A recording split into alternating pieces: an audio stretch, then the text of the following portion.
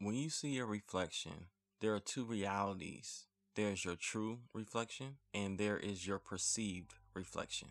We live a life buried by our perception of who we think we are or how we are viewed by others.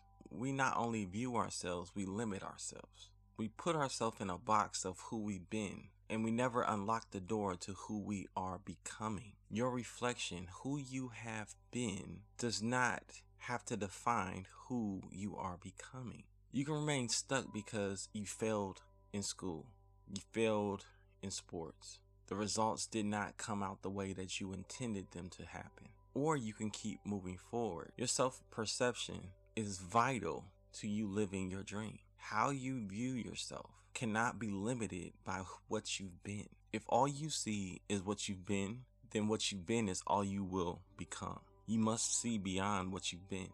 You must see beyond what others have defined you as. You must see that person, that seed that's inside of you that is yearning to be unleashed. Don't feed the image that you don't want to see, but feed the image that you do want to see. Who do you want to become? And reset your life now to strive to reflect the person that you know you are becoming. Are you enjoying the Reset Your Life Now podcast?